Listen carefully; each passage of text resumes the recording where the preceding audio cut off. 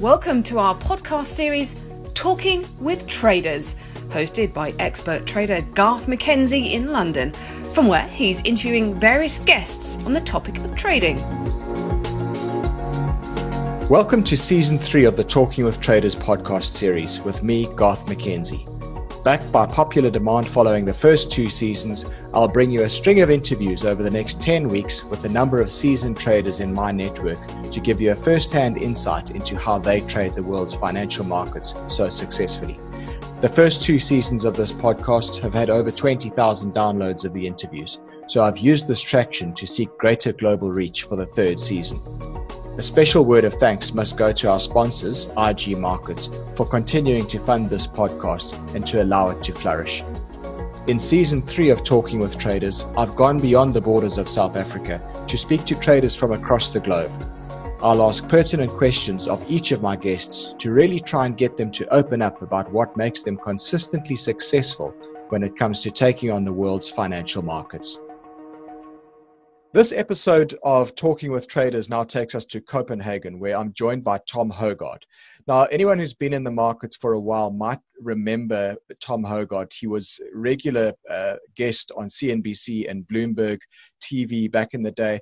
Tom, I first followed you when you were at City Index, and that was back in probably 2006, 2007, around about that time. And I really enjoyed watching you on TV. You know, all of us as traders, generally we have a CNBC or a Bloomberg TV in the corner of the room somewhere playing quietly during the day. And every now and again, somebody interesting comes on the TV and you want to turn the volume up. And you were one of those people that I always thoroughly enjoyed watching because you were a straight shooter. There was no nonsense when it came to your market commentary and your analysis and your views on things. So for that reason, I've really been looking forward to interviewing you. You've been a difficult guy to pin down, but I'm glad I've finally managed to get you on the line. And welcome to Talking with Traders. I'm really looking forward to chatting over the next 40 minutes or so. So am I. Thank you very much. Good, Tom. Let's get straight into it then. If you could, tell us a little bit about your background and what got you interested in the markets in the first place. I think what got me interested in the markets goes a step further than that. I lived in a family, a well-to-do family, and when I was 7 years old, my mother and my father divorced, and my father won a very lengthy custody battle, but it took up a lot of his resources, and I think my father, he fell down on his luck. He was heartbroken. So I moved from a 400 square meter house to a 60 square meter flat where my father would sleep in the living room and I would have my own room. So I had this life journey from very early on where I had things like any normal boy or girl has to, I virtually had nothing and, would go to school with greasy hair and unwashed clothes. And when you're 7, 8, 9 years old, that doesn't really affect you. But once you become a teenager and you become attracted to to girls, what I lived in England for a while, and one of the things I love about England is that when you go to school, you have school uniforms. That means everyone is identical. It's like an army. But that's not the case in Denmark and in many other countries. So I grew up at a time when, and this is very personal, but I think that if I'm going to do an interview, which I don't do many of, I might as well just make it an insight into my psyche of what drives me. So I grew up in a time when like Lacoste was the big thing, and all my friends were wearing Lacoste, but my father couldn't afford that. Couldn't afford anything but a bare white T-shirt. So from a very early age, and I say 12, 13, there was this motivation to go out and make your own money. And I had a friend, a very good friend, still a very good friend of mine, Espen, and he was sort of a similar circumstances. So, we would sort of almost inspire each other. So he got himself a newspaper round where you get up at 3:30 in the morning before school. And I thought, well, if he can do it, I can do that. That's a great idea.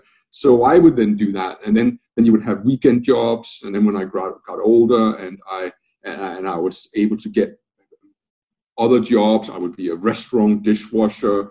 And then when I had my driver's license, I would be able to drive on Meals on Wheels. So throughout, I'd say from my 13th year, right up until early adulthood, I worked every single day after school or before school in one capacity or another. So I've always been very used to having money money that I've earned myself. And money that you earn yourself is really money that you appreciate. Yeah. You know, there's a big difference between giving £100 in a birthday present or having to get up for 5 days straight in the middle of the winter, going out in the sleet, in the snow, in the rain, in the darkness, and earn 100 quid for it. I assure you appreciate that 100 quid a lot more. So I think that the gift of my childhood was that it wasn't very easy. Now, I'm not telling you this because, you know, I'm trying to portray myself as someone who's down on my luck, and I battled through against all odds, and you hear the Rocky music. Da, da, da. It's not like that. But, you know, as you grow older, you also come to appreciate that having a blessed childhood is not necessarily the greatest gift that you can have. Yeah. So at one point or another, I finished college and I got a job at a pension fund because my life at that point had always seemed to rotate about earning money. And I happened to be a trainee apprentice in a pension fund where I was briefly exposed to the treasury department of the pension fund. And I thought it was immensely interesting because you have to almost set the stage. You're coming into a room, a big room full of traders, but it's darkened room. It's not normal light in order because, you know, there's so much illumination from the screens, and there's this hush atmosphere, and you can tell that this is not some ordinary office. They're different kind of people, and I was just so captivated by it. And then around the same time, Michael Lewis, who had been a stockbroker / sales trader for, I think must have been Solomon Brothers in the 80s. Yeah. He came out with a book called Liar's Poker.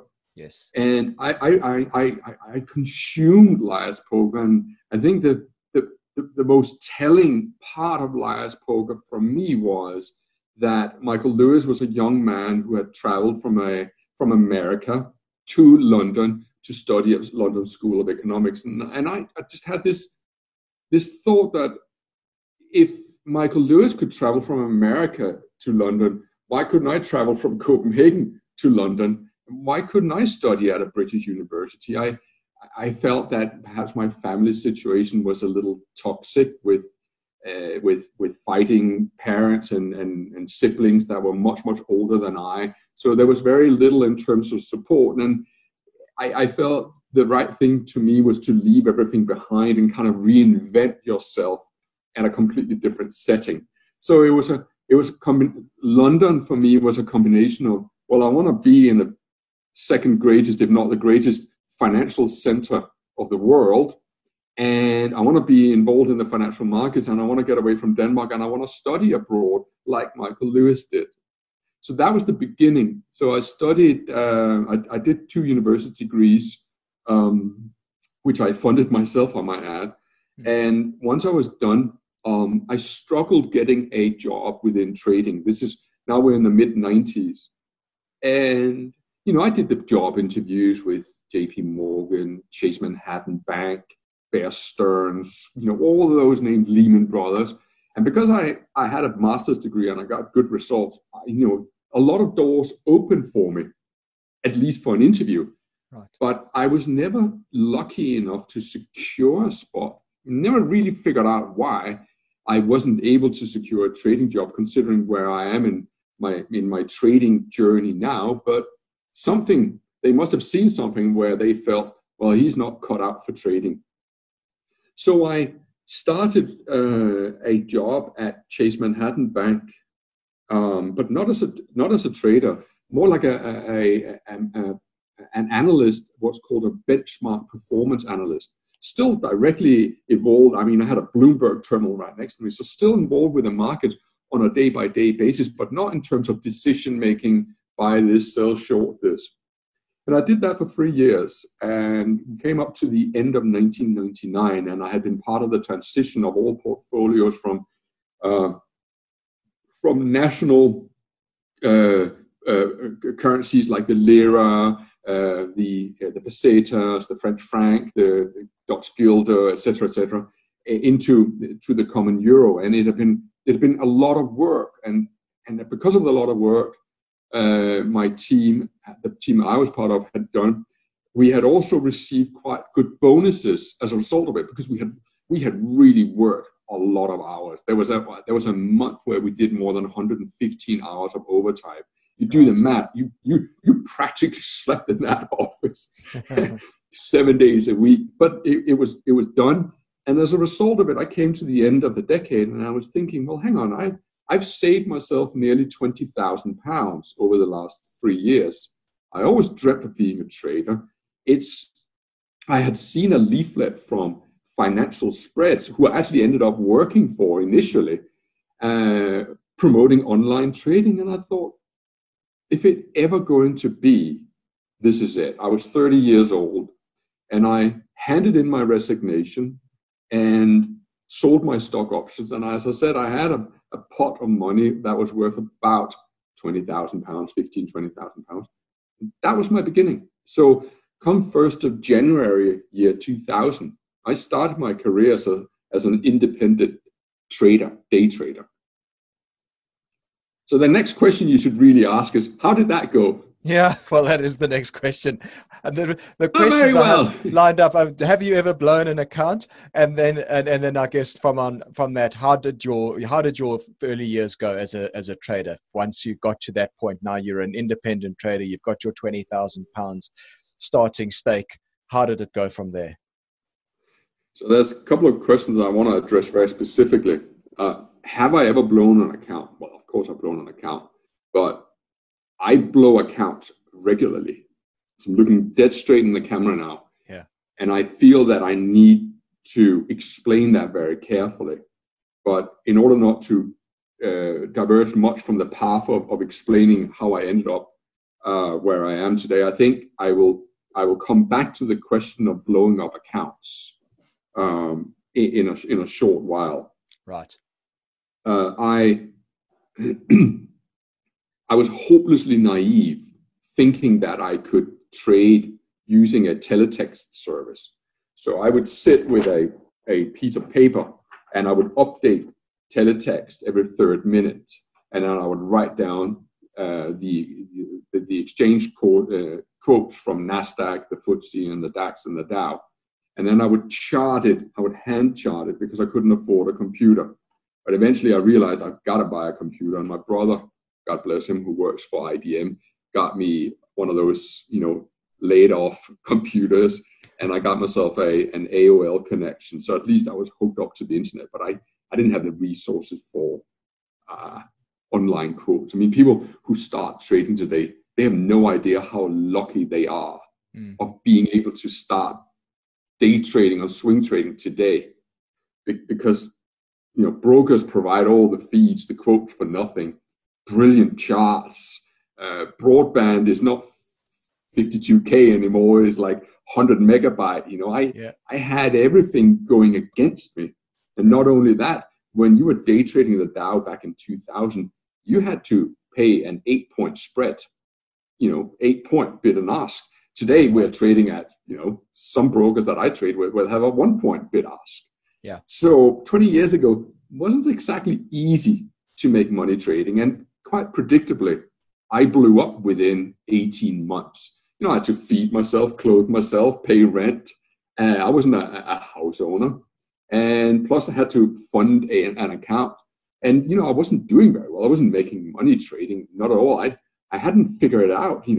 If the market was going up, I would be shorting it, because I had this concept of it being expensive. And if the market was going down, I had this concept of it being cheap. And, there was some fantastic moves in the early 2001, very straight up moves and straight down moves. And, I was consistently on the wrong side of the moves. So by 2001, I was down to my last few £1,000s, and I was thinking, I got to get a job. And it was very, I was very lucky, fortuitous coincidence, but I was meant to go to London and have lunch with my account manager, a gentleman called Dan Benton. And Dan was off sick that day. And the CEO of the operation, Stuart Lane and Kevin Taylor, took pity on me and he took me out for lunch. And during the lunch, this is April 2001, he says, what do you think about financial spreads? And I think, well, it's fantastic. You've got so many good things. I think the only thing I would change is I would probably consider having someone who goes on TV and talking about the markets, perhaps having someone who is a bit more well-traveled in technical analysis and is able to articulate using a wider perspective of what's going on in the market, because the current commentator from FinSpreads comes from a sports background and he talks about odds all the time, and it's not really relevant to someone who's sitting watching what the odds of Dow going up or down on the day is.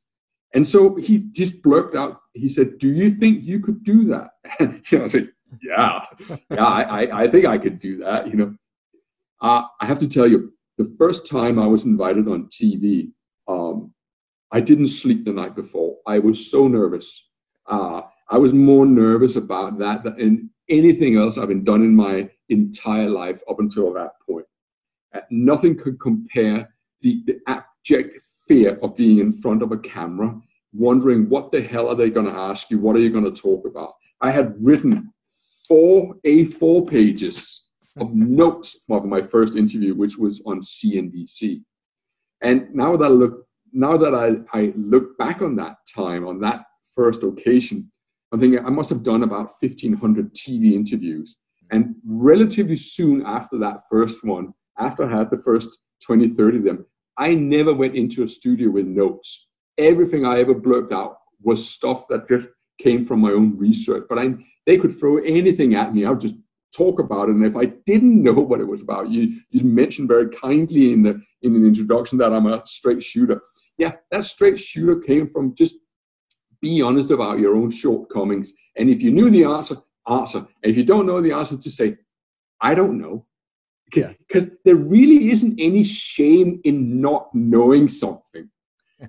Anyway, I spent a year at Financial Spreads, and then I spent 7-8 years at City Index. And the great advantage that I had working for these brokerages was twofold, in my opinion. One, I was able to sit and watch the markets all day. And I'm an early riser, a very early riser. So I would often be on CNN at 20 past 5 in the morning, head to the office for 6, and then I would often stay there till 9 p.m. And from 6 to 9, I would often do an evening seminar with clients talking about technical analysis, teaching it. So I had the advantage of being exposed to a 5-minute chart, something like 12 to 15 hours every single day from Monday to Friday. So you learn a lot. You may not register it consciously, but subconsciously, you also get a really good feel for how the market develops, up moves, down moves, duration of up moves, duration of down moves. And the second advantage that I feel was so beneficial for me was that I watched thousands and thousands of traders over those 8-9 years execute millions of trades. And you very quickly develop, as I got better and I started working on the trading floor, also at times taking orders, you very quickly learn who has got the right idea about the market and who's got the wrong idea. So you try and learn from the ones who've got the right idea, and you try to learn from the ones who've got the wrong idea, but by doing the opposite of what they'll be thinking and what they'll be doing. So as a broker, one of the things that will deeply frustrate you is how often you see people when the market is marching upwards, how often you'll see people trying to short the market, or if the market is falling and falling very rapidly, how often you see clients actually trying to catch the low of the market. And the way that our minds are structured is that, if you're just right every now and then, God, if you're right every now and then, you get hooked to that random reward that you get from being right occasionally. So you have 10 trades where you're trying to catch the low, and you will remember the 2 times where you caught that low within a couple of minutes, and the market zoomed back in your favor, and you're thinking, I'm really good at catching these lows. Whatever you tell yourself. So you saw people engaged in the same kind of behavioral traits, not just on a day-by-day basis, but week, month, on a year-by-year basis, just winning often enough to hook them, but generally the trajectory of their accounts was a downtrend. Yeah. So when I finally left in 2009, I was made redundant because City Index had some very liberal margin lending to big clients who had, I laugh a little, had speculated in Spanish property stocks. So if you cast your mind back 10 years ago of the property market in Spain, it gave you an idea that was not a good investment. No. And they couldn't meet their margin calls. I think City Index just had to restructure. There was nothing wrong with the company right up until that point. So it was a real shame that I had to leave, but it was also an enormous blessing. It was a blessing because at that point, I was ready to start trading for myself and really give it my all. And that's what I've been doing now for the last 10 years. Fantastic. Similar to me, I guess. I mean, I also left corporate world at exactly that time, 2009, and also went out on my own at that stage to trade and have been doing so ever since. But this interview is not about me, it's about you. Now, we now fast forward 11 years from that time. You've been trading full time for a living. You've obviously done very well for yourself over that time. Tell us a little bit about how you trade now. I mean, first of all, what do you primarily trade? And second of all, what is your primary trading strategy if you have a particular strategy that you can talk about? You're listening to Talking with Traders, a podcast series brought to you by IG, a world-leading online trading and investment provider. If you haven't checked out the IG online trading platform, please do so and visit IG.com. Also, make sure you subscribe to the podcast series on your favorite podcast app or website by clicking on the subscribe button, and you'll be notified weekly as we release new episodes. With your permission, I'd like to just address something you said. You said you have obviously been doing very well. That's not an obvious. There were no guarantees that I was going to do well. Yeah. And when I look back over the last decade, I don't think that I did well to begin with. I was immediately able to make money, but I wasn't making the money that I wanted to make. So when I look back 10 years ago, we are doing this interview in November 2020. And if I cast my mind back to November 2010, a good day for me would be that I had made, say, 250 pounds, 300 pounds, and you do that every single day of the 250 days of the year, and you got yourself about the same amount of money that I made when I was working for City Index. And from that point of view, that gave me a tremendous amount of satisfaction because I felt, well, hang on, I'm independent. I don't have a monthly paycheck to rely on, and I'm able to more or less replicate what I used to be able to, what I used to collect. That's doing well. But I wasn't happy with that because I knew that there was an enormous void from where I was to where I knew I could be. And the last 10 years has been all about filling that void. The last 10 years have been me working progressively towards what I knew what I was capable of. Right. And as I got closer and closer, I also realized, well, actually, I'm going to move out of the. But I also knew that I think my strength lies in that I don't rest on my laurels.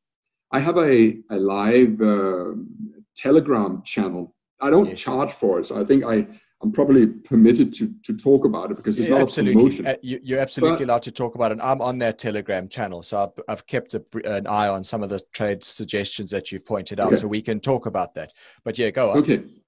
So I should just for transparency, I'm not selling anything. I don't do courses. I haven't written books or software or anything like that. But I'm not blind to the world either, and I see many big guru names who will sell an unsuspecting public to the idea that somehow a piece of software or a weekend course is all you need to set you on a trajectory towards untold riches. And I think that's utter bullshit. Yeah. Utter bullshit. And it is detrimental to so many people. So at some point, I started a Telegram channel, and I did it for 10 people, would you believe it?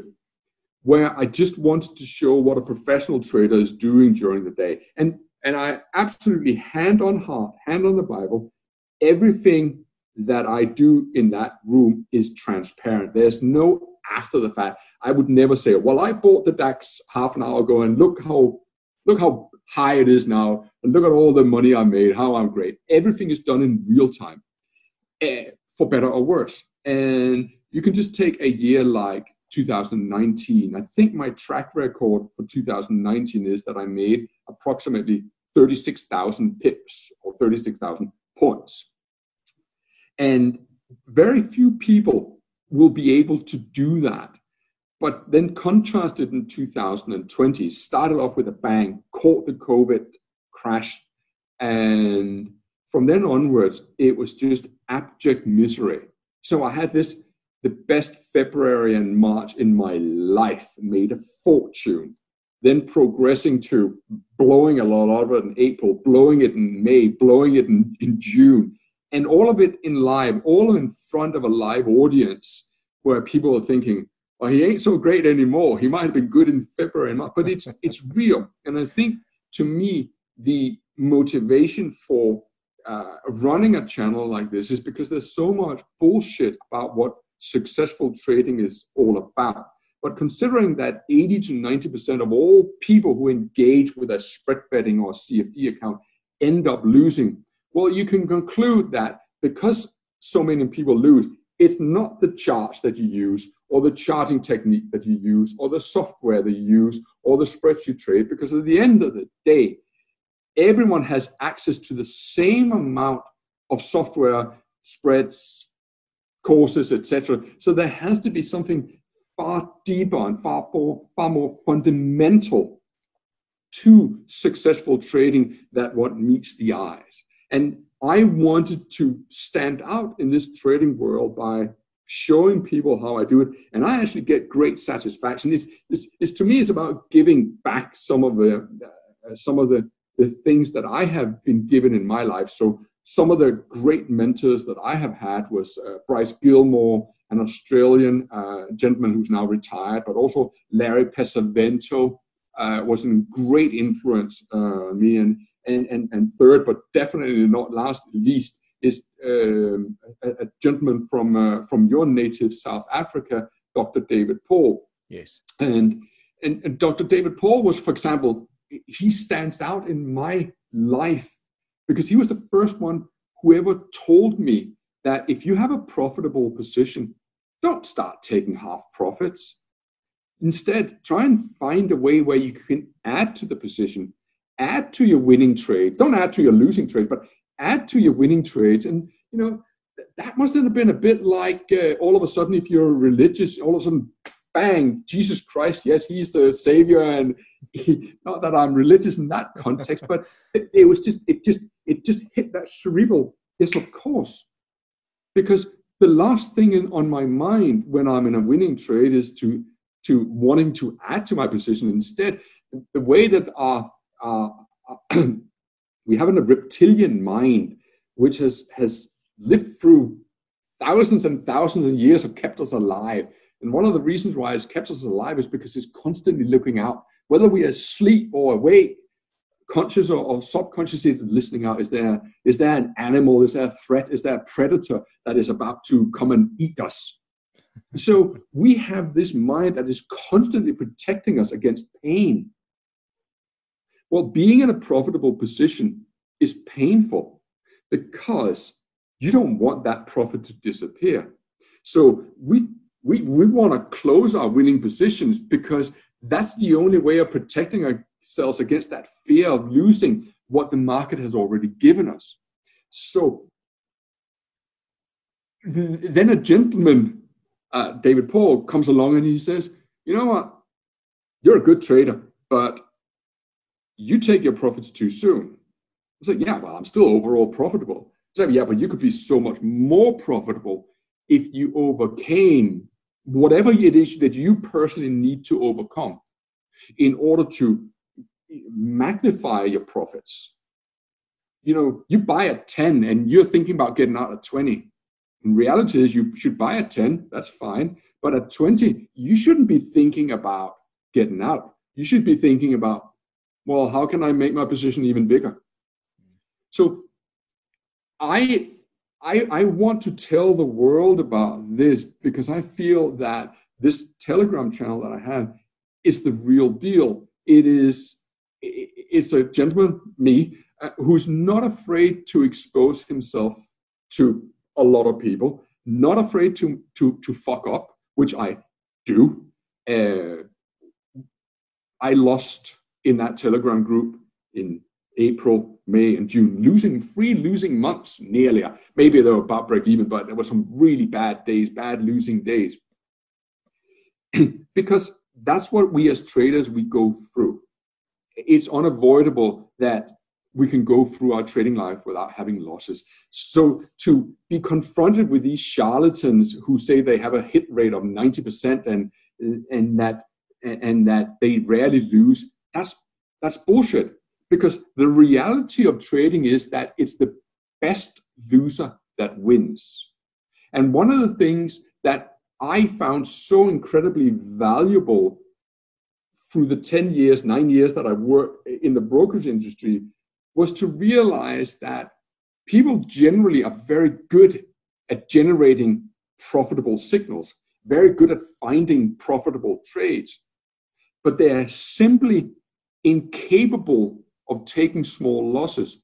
Because when we are in a losing position, we don't fear that the loss is going to get worse. We hope that the market is going to turn around. And it's very difficult to make a decision while you're still hopeful. It's very difficult to terminate a trade whilst you're still hopeful. And the reason why I say that it's the best loser that wins is because I have accustomed myself to take loss after loss after loss.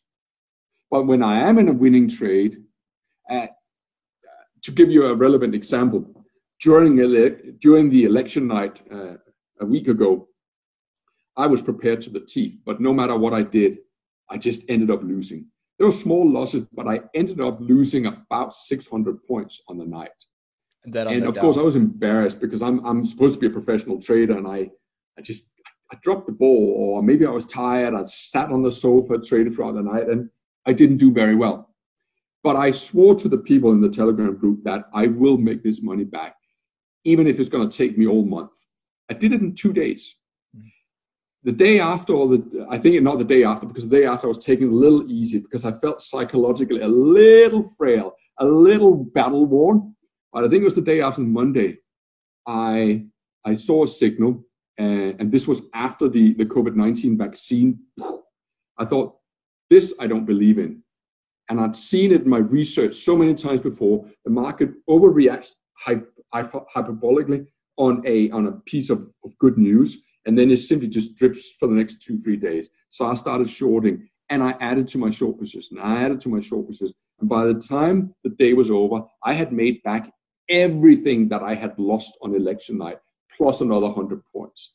So to me, that illustrates the very, very important point that you can be an average signal provider, be a 50-50 trader. But if you are capable of understanding how your mind works, The better you understand yourself and the better you understand how your mind will play tricks, the better you will be with a trader. I wrote a 5,000-word article on this called Best Loser Wins. And anyone who watches this podcast, if you're really serious about getting to the grips of your shortcomings as a trader, I strongly recommend you read this article, because it will really set some things straight in your mind, what you need to achieve in order to be a far more profitable trader than you already are. Right. Fantastic. Now, Tom, you've spoken about the best loser wins, and I love that. I mean, every one of these interviews has got a little nugget that I like to sort of say that was the nugget from the interview, and that very well might be it. But to that extent, obviously taking small losses is a critical component of trading, and it's inevitable. We're all going to lose, but it's keeping the losses small that is really that really matters. When it comes to your own trading, what sort of capital are you willing to lose on an individual trade? Okay, that actually brings me back into a question you asked earlier, which was, have you ever blown up accounts? Yeah.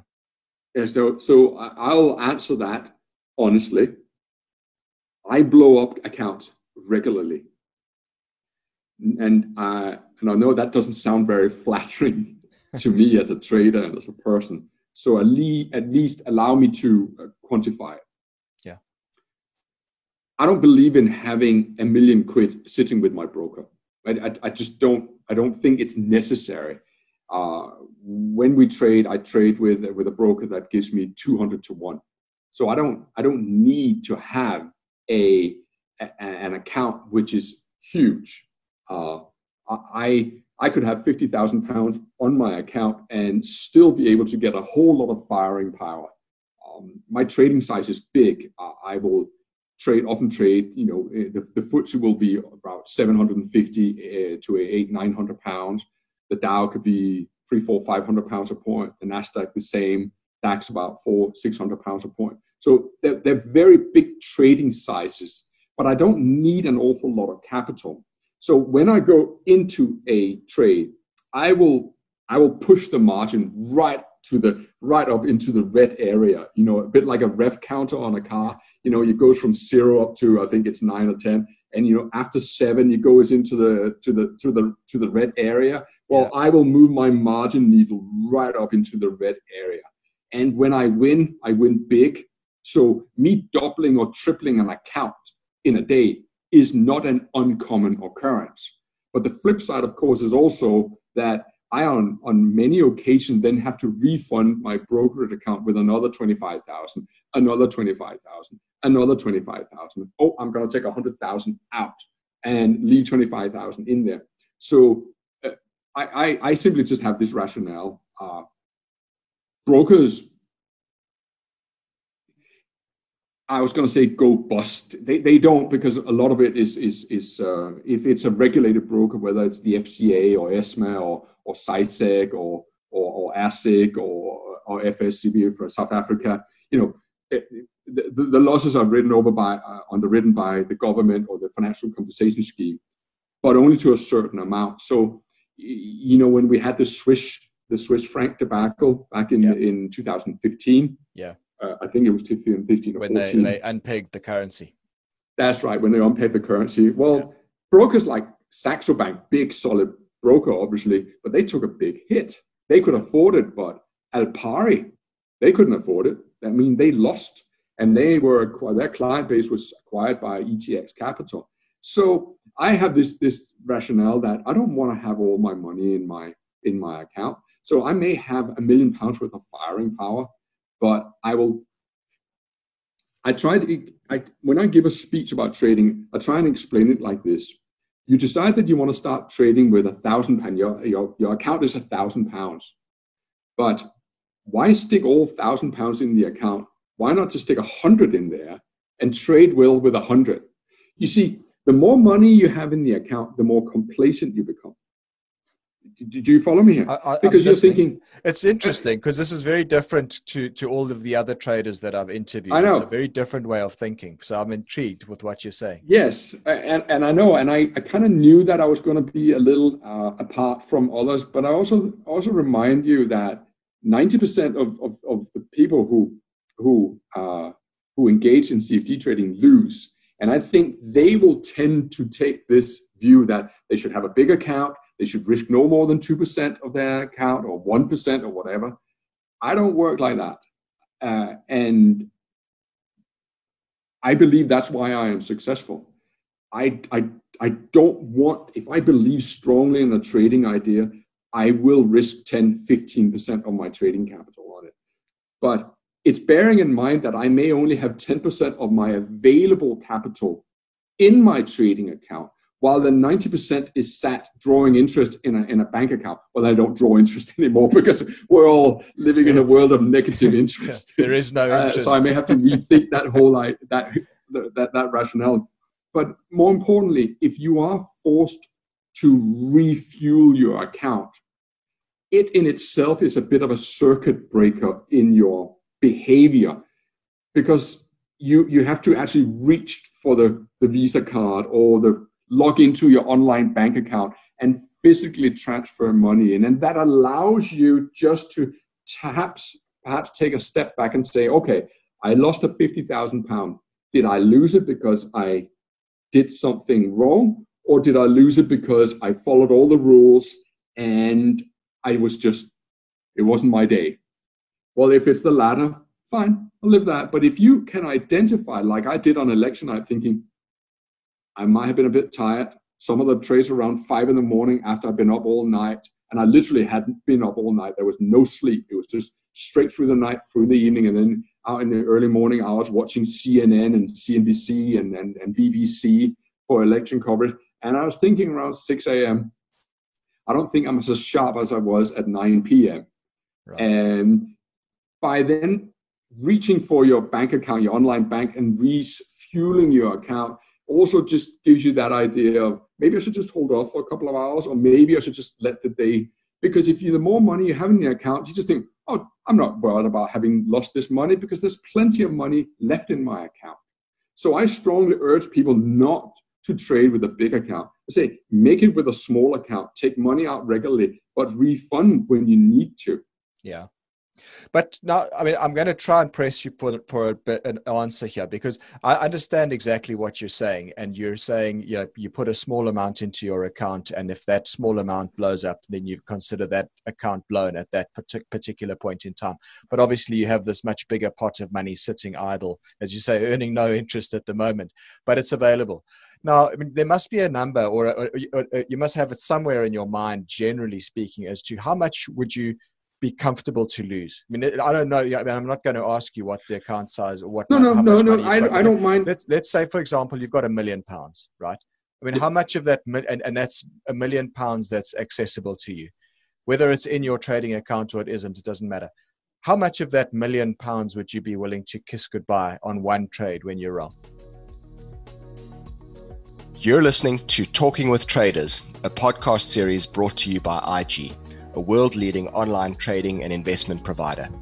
If you haven't checked out the IG online trading platform, please do so and visit IG.com. Also, make sure you subscribe to the podcast series on your favorite podcast app or website by clicking on the subscribe button, and you'll be notified weekly as we release new episodes. Okay, so let's take the practical example of £1 million disposable capital with £100,000 sat actually physically in the account. Right. Why don't I just use this morning as a good example? Because, I can't make that up.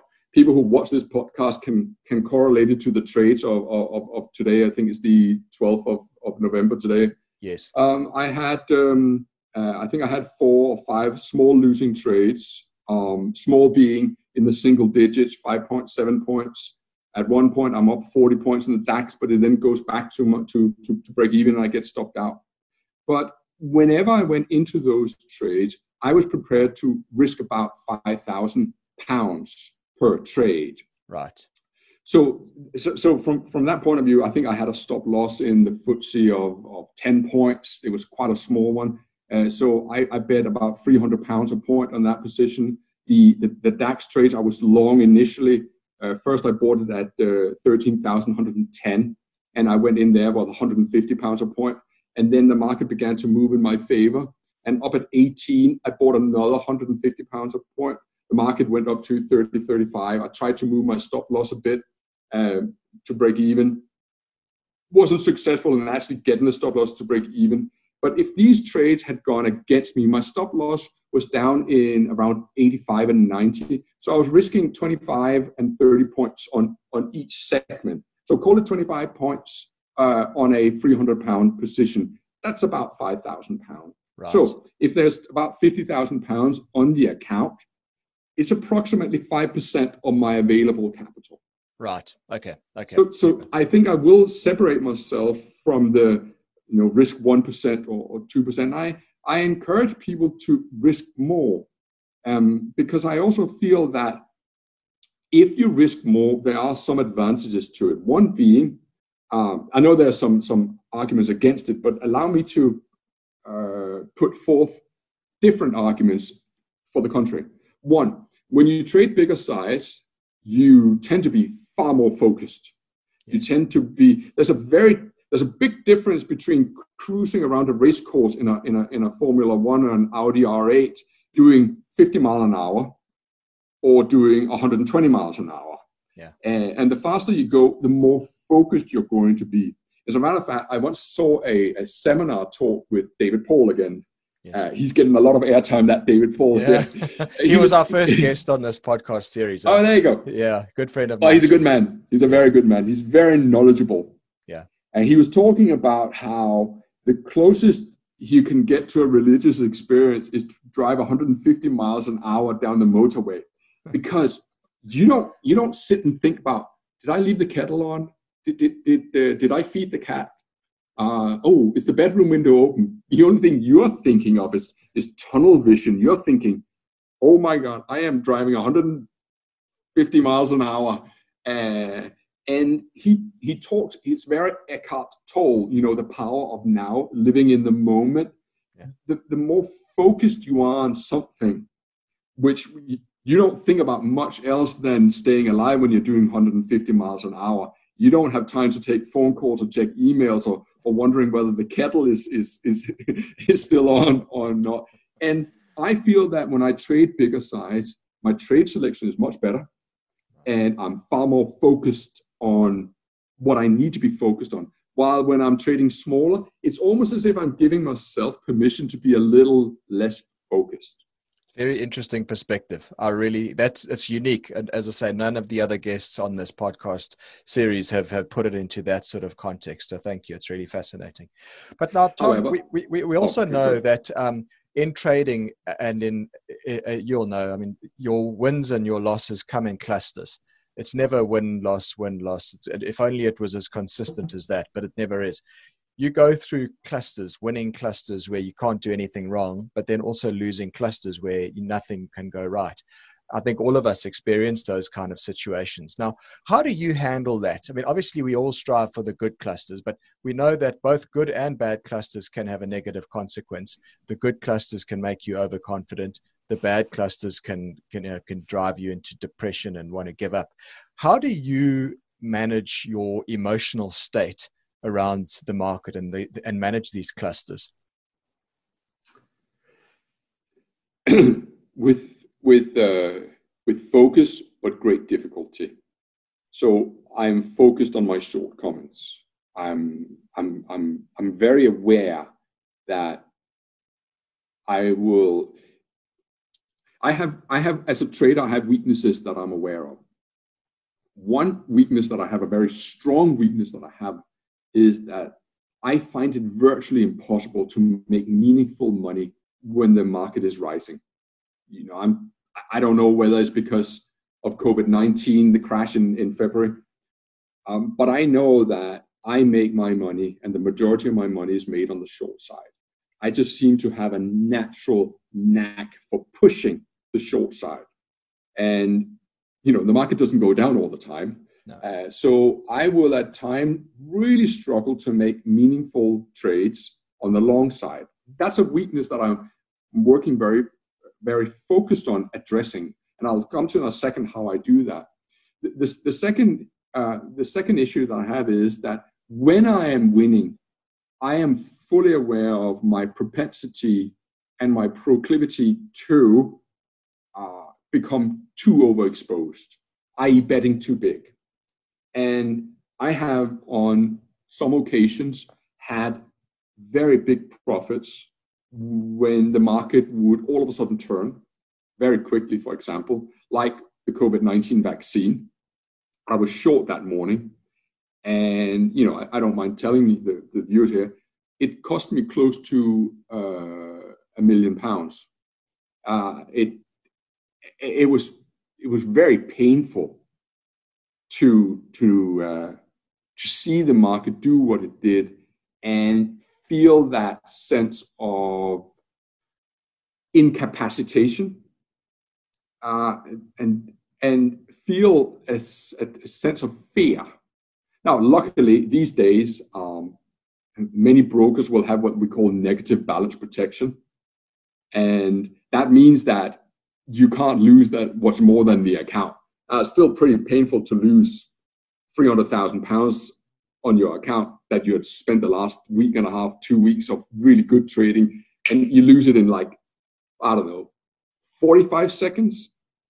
I mean, it was that quick that it happened. And, so I bet you there are people right now watching this going, well, what about stop loss? Well, there was a significant amount of slippage on that day. I tell you that. Of course, yeah. And secondly, I generally don't trade with stop losses because I want to allow myself to make a decision on when I want to get out. And I'll have to live with the fact that days like this happens. So I want to address your question in much greater detail. How do you make sure you don't get over exuberant when it's going well? But I think more importantly, you want to know, well, how do you deal with the drawdowns and the periods of destitute and emotional destitute and emotional despair?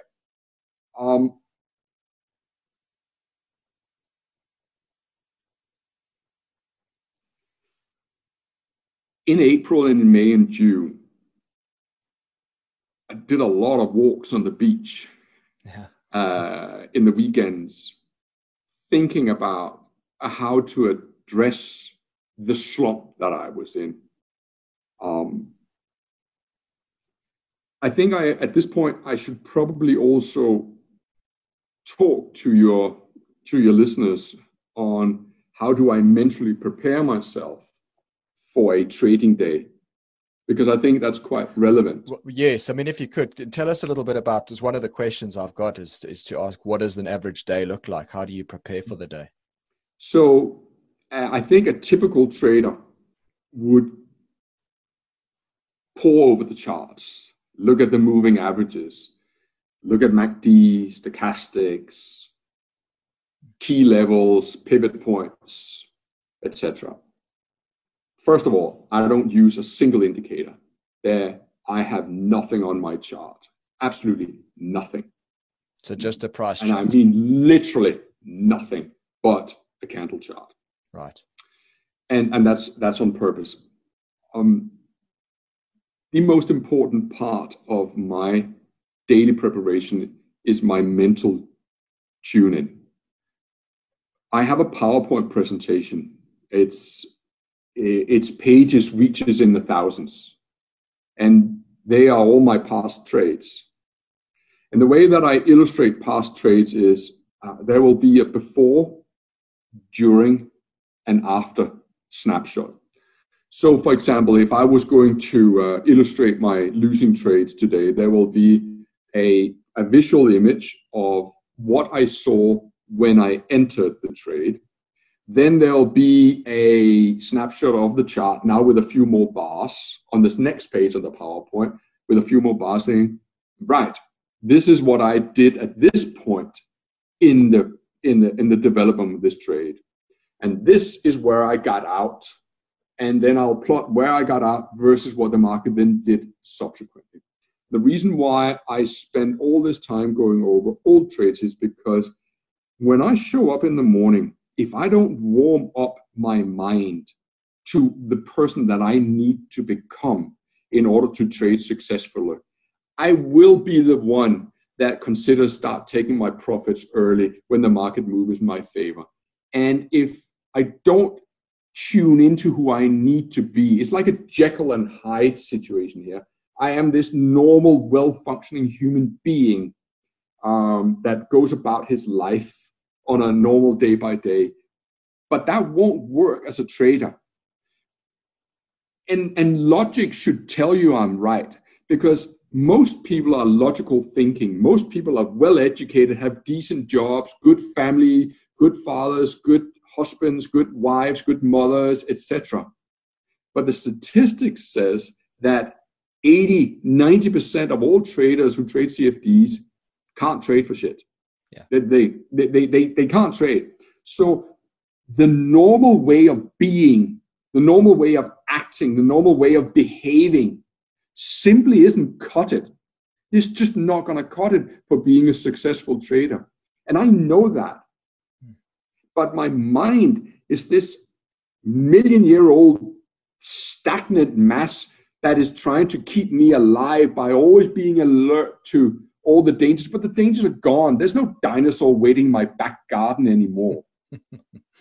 And so when I am in a profitable position and my brain begins to tell me, oh, aren't you scared now that that profit is going to disappear? You could buy yourself a new car for that money, or you could, whatever you associate your profits with. But that's just your mind trying to level the playing field, because the brain has, your reptilian mind has one function, and that is to make sure you go through life without pain. Now, every morning, I have to change my personality. I am no longer Tom, as you see here, casually is talking to you. I am Tom that now wants pain. I invite pain. I want pain. And I'm walking towards the pain because I know the pain, the uncomfortableness is associated with profitable trading. If I constantly sought out not having pain, it meant that I would let my losers run a lot longer, because, you know, hope is a very strong emotion, and you're thinking, well, you probably stay hopeful a lot longer than you become fearful. And if you wait until you're fearful before you get out of your trade, that's not good. So part of the uncomfortableness is also closing a position, knowing full well that the moment you close it, actually it could be going in your favor as well. So part of being uncomfortable is also making decisions that goes against your natural urge to avoid pain. And if you have a small loss, you'll be far more inclined to be thinking, I'm just going to give it a little longer, because, you know, it's not a big loss yet. It doesn't become a fear factor until the loss is big. Yeah. So part of my preparation also lies in, it doesn't bother me that I had 4 or 5 losing trades this morning. I haven't had no winning trades at all, because, you know, I lost 5 points, 7 points, and 10 points. You know, if my strategy had worked out like I'd hoped to, I would have been a plus 120 points. So who cares about losing 20, 25 points if the plan had worked out and you would have made 125 points? Mm-hmm. So part of my preparation lies in changing my whole psyche for the duration of the trading day. And I have to do that every day. There's no let up. I constantly have to prepare myself to become that person who likes to invite pain into his life, because I got a mind, and it's a very old mind, and it will do anything it can to stop me from feeling pain. And I'll have to tell that brain, I need that pain, otherwise I won't make money. Right. Interesting. Very interesting. So when you're looking at your risk to reward ratio on your trades, then, I mean, you're talking about massive, you small losses, like you say, a couple of points, 5, 7 points. But when you make it, you're looking for those big, 10, 20 R trades. Have you plotted your risk to reward, your average risk to reward ratio on winning trades versus losing trades?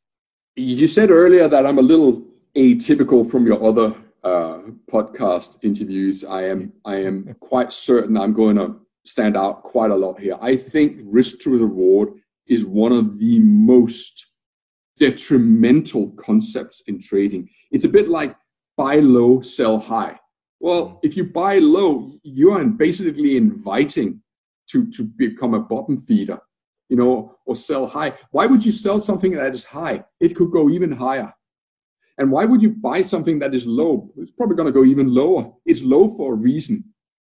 So this whole buy low, sell high, more money has been lost following that advice than in all the world wars together. Yeah. And the whole concept of risk to reward. Well, how do you know what your reward is going to be? If you go into a trade, are you telling me that you are now not only a trader, but you're also a clairvoyant? That you are a palm reader, that you know where the market is headed? Let me give you an example. You're buying the market at 10, and you have a target of it going to 30, and you have a stop loss at evens. So you're risking 10 and you're hoping to make 20. Okay. What are you going to do when you get to 30? You see, my argument is when you get to 30, the way I'm thinking is if it can go from 10 to 30, why couldn't it go from 30 to 50? Why, when it gets to 50, why couldn't it go from 50 to 70? Why limit myself? Yes, I know what my risk is at all times. I know how much I want to risk, but why do I want to limit myself on the reward side? You see, the best traders that I saw in the decade in London, they were people who were capable of running positions and truly running positions, uncomfortable as it was. When you look at a daily chart, one of the aspects of the research that I am involved in, that I involve myself in, is how often does the market close at the high of the day, or how often does the market close at the low of the day? And when I tell you that on any given trading year, trading stock indices, 20%, i.e. one out of five, the trading day will close at its highest for the day or at its lowest for the day. So say for the sake of the argument that today is a good example. I bought the DAX early. I had hoped for a better result than I got, but it didn't work out like that way. I had a small loss.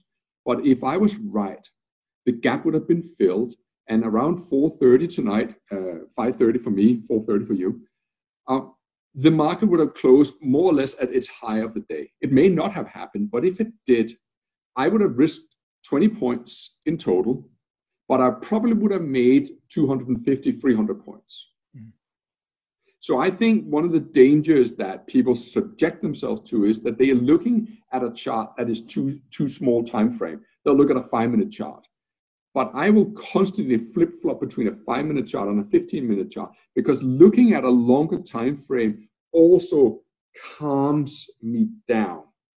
It makes me make less rash decisions when I take in a longer time frame perspective. So the biggest money that I have made in my career have been the days where I've early on have identified a pattern, a setup that I think is associated with a trend day. A trend day being one of those days where I think the market's going to close for the high of the day or for the low of the day. And there's invite me back and we'll do a technical analysis session another time, but not for now. But I have identified a handful of patterns that is associated with trend days. Right. And so the biggest money that I have made have been riding those days. But I tell you what, being a day trader, but running a position from 8:30 a.m. till 4:30 p.m., that's a stretch from most people's minds. And so part of the preparation that I have in the morning is also being able to say, look, whatever I do today, don't be in a rush. If you're on a profit, don't be in a rush to take a profit. If you're on a loss, be in a rush to get out.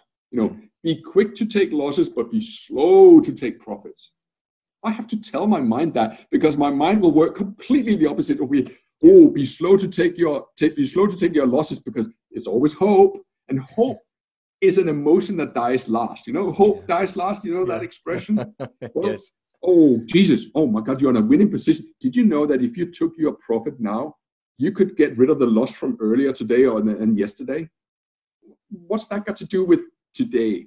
Yeah. So the whole preparation thing, I would rather spend an hour studying my mind and myself ahead of the trading day than I'll spend an hour in front of the charts.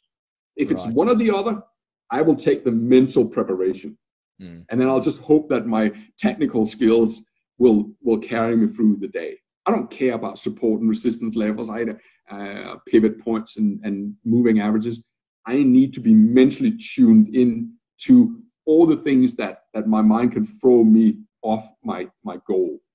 Right. Does that make sense what I'm getting at here? Yeah, because I tell you what, 90, 95, 99% of the trading population will spend all their time going through the charts, getting their support and resistance, all this. I say a good trader will spend at least as much time mentally preparing themselves as they do preparing for the charts. Yeah, it's all about psychology, and a lot of the trading books will tell you it's 80 or 90% psychology, and your method is only 10 or 20%. And from what you've said, and just from gauging the interview, it just appears to me you've just got an innate gut feel, more so than following any particular specific setups. Am I right in saying that?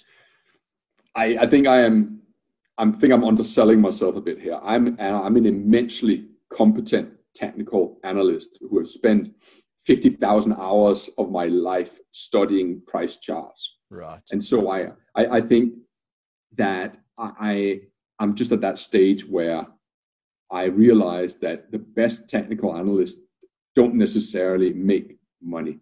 And the real key to making money is to make sure that you got the mental component right. That doesn't mean that you don't need to be technically competent as well.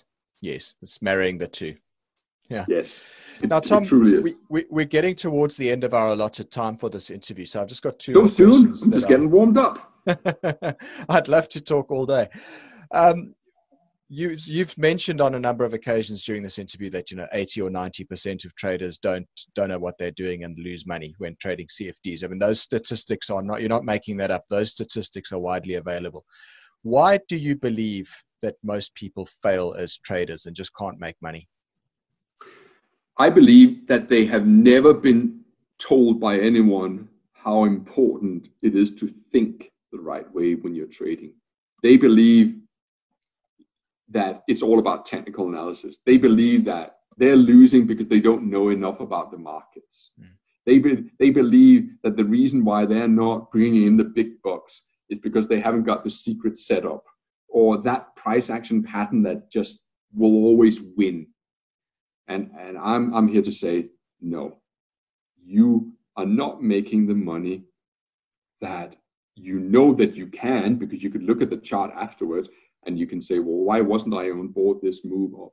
The reason why you were not on board this move up was because you were scared in the first place to buy it. Most likely because the market had already risen and you felt that it was now getting too expensive to buy. I call it the supermarket psychology.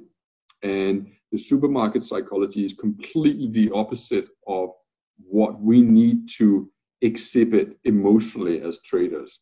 You see, when you go into a supermarket on a Saturday morning to do your weekend shopping, you'll see that filet beef is on offer. And it usually costs £15 for a kilo of filet beef. But now you can get some lovely cut here and it's £10 per kilo. And you're attracted to, and this is the power of marketing, you're attracted to the special offer. You think, oh boy, I'm going to have filet beef. And you call your wife and say, fire up the barbecue because we're having filet beef tonight. Fantastic. Because it's cheap. And we are attracted to things that are cheap because it gives us a feeling of getting good value. However, if you went into the same supermarket the week after, the Saturday after, and filet beef, you're looking for I like that filet beef, but instead of costing £15 per kilo, now it costs £30 per kilo. You're thinking, well, I'm not buying. It used to cost £15, now it costs £30. I'm having soybean burgers tonight instead because I'm not buying filet beef. That's so much more expensive. However, when when momentum begins to build up in a market, our jobs is actually to sidestep our emotional qualms about buying something that has already risen in value. You can call it the bigger fool theory, but when we're buying, we believe that the momentum will carry on carrying it higher. And the supermarket effect is the way that most people are in their day-to-day experiences. We don't want to pay full value for something. We want to feel that we are getting a good bargain. And so the reason people are struggling to buy something that has already risen in value is because we don't want to be a fool. We prefer to buy cheap and sell expensive. And I need to train my mind to say, you know what? I know that the Dow has already fallen 150 points, and the Nasdaq was down 200 points the day before yesterday. And I'm thinking, I have to actually sell short now, even though I know it's down 200 points already. I need to find a place to sell short, and I need to find a place to put my stop loss. And I bet you that if you could look at all the track records of all the CFD traders in the world, the futures traders, instead of being looking for a place to sell short, they'll be looking for a place to buy. Yeah. That's why 90% of the trading population don't make money or are not successful, because they, in those difficult situations, are incapable of doing what they have to do from a trading perspective, because they are still in the emotional turmoil of the supermarket effect. Right. I like that. The supermarket effect, the supermarket psychology. That's another nugget that's going to come out of this interview. Thank you. Last question then, Tom, before we wrap it up. Books. I'm an avid reader of trading books, love trading psychology books particularly. I've consumed many, many of them. And I've been asking all the guests on this podcast series if they could recommend 1 or 2 or 3 of their best trading books. Have you got any that you think every trader should have on their shelf? I do. I like a success story. But better than success stories, I like I am down on my luck. I am shit at trading kind of stories, but I'm going to get my act together. I'm going to show myself and everyone else that I'm a badass kind of story. I love the rag to riches stories where people get their shit together. They get their act together, and they actually start acting in their own self-interest. So, reading stories like Charlie D. I like that story. It's the legendary bond trader. He's sadly no longer with us, but it's published by O'Reilly. I bought 50 copies, and I gave away a copy to my trading friends, because Charlie D. he never gave any formal interviews, but he once expressed in a video at the Chicago Board of Trade, he said, you want to be a good trader, you got to embrace being uncomfortable. Because whenever we are in profitable positions, successful trading hurts. Successful trading is painful because it goes against our natural born-bred instincts. And I think that book describes that really well. So I would say that's my favorite book. I've written a book myself, which is going to be published by Harriman House later on this year or early 2021. It goes through exactly the same journey of me discovering pain as a successful parameter for being a successful trader.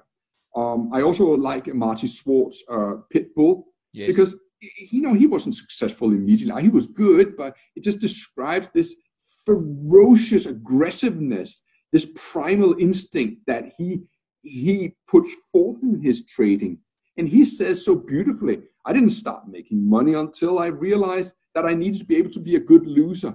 I needed to be able to make a loss-making decision and get them out of the portfolio quickly in order to become a profitable trader. So I would say to people as a roundup, if you really want to be a good trader, stop trading for a while and get your mental get the mental compartment right. Focus on how you're going to take loss after loss after loss. Focus on the pain you'll feel when you are in a winning trade. Focus and embrace being uncomfortable. Because if you think you're going to ride into the horizon with big bucks, not being uncomfortable, you got another thing coming. Because our psyches are just not cut out for successful trading unless we completely switch the way we think and retrain our mind and how we think.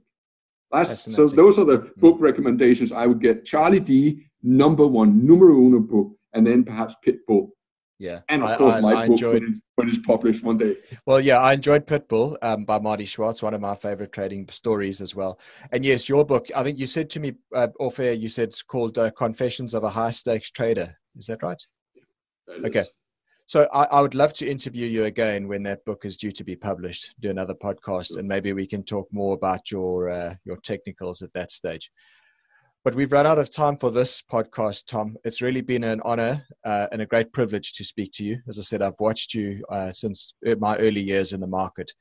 So to have an opportunity to speak to you and to interview you has been a great pleasure and a great honor. So thank you very much for giving up your time today. Thank you. Thanks for joining us for today's episode of Talking with Traders, brought to you by IG, a world-leading CFD provider.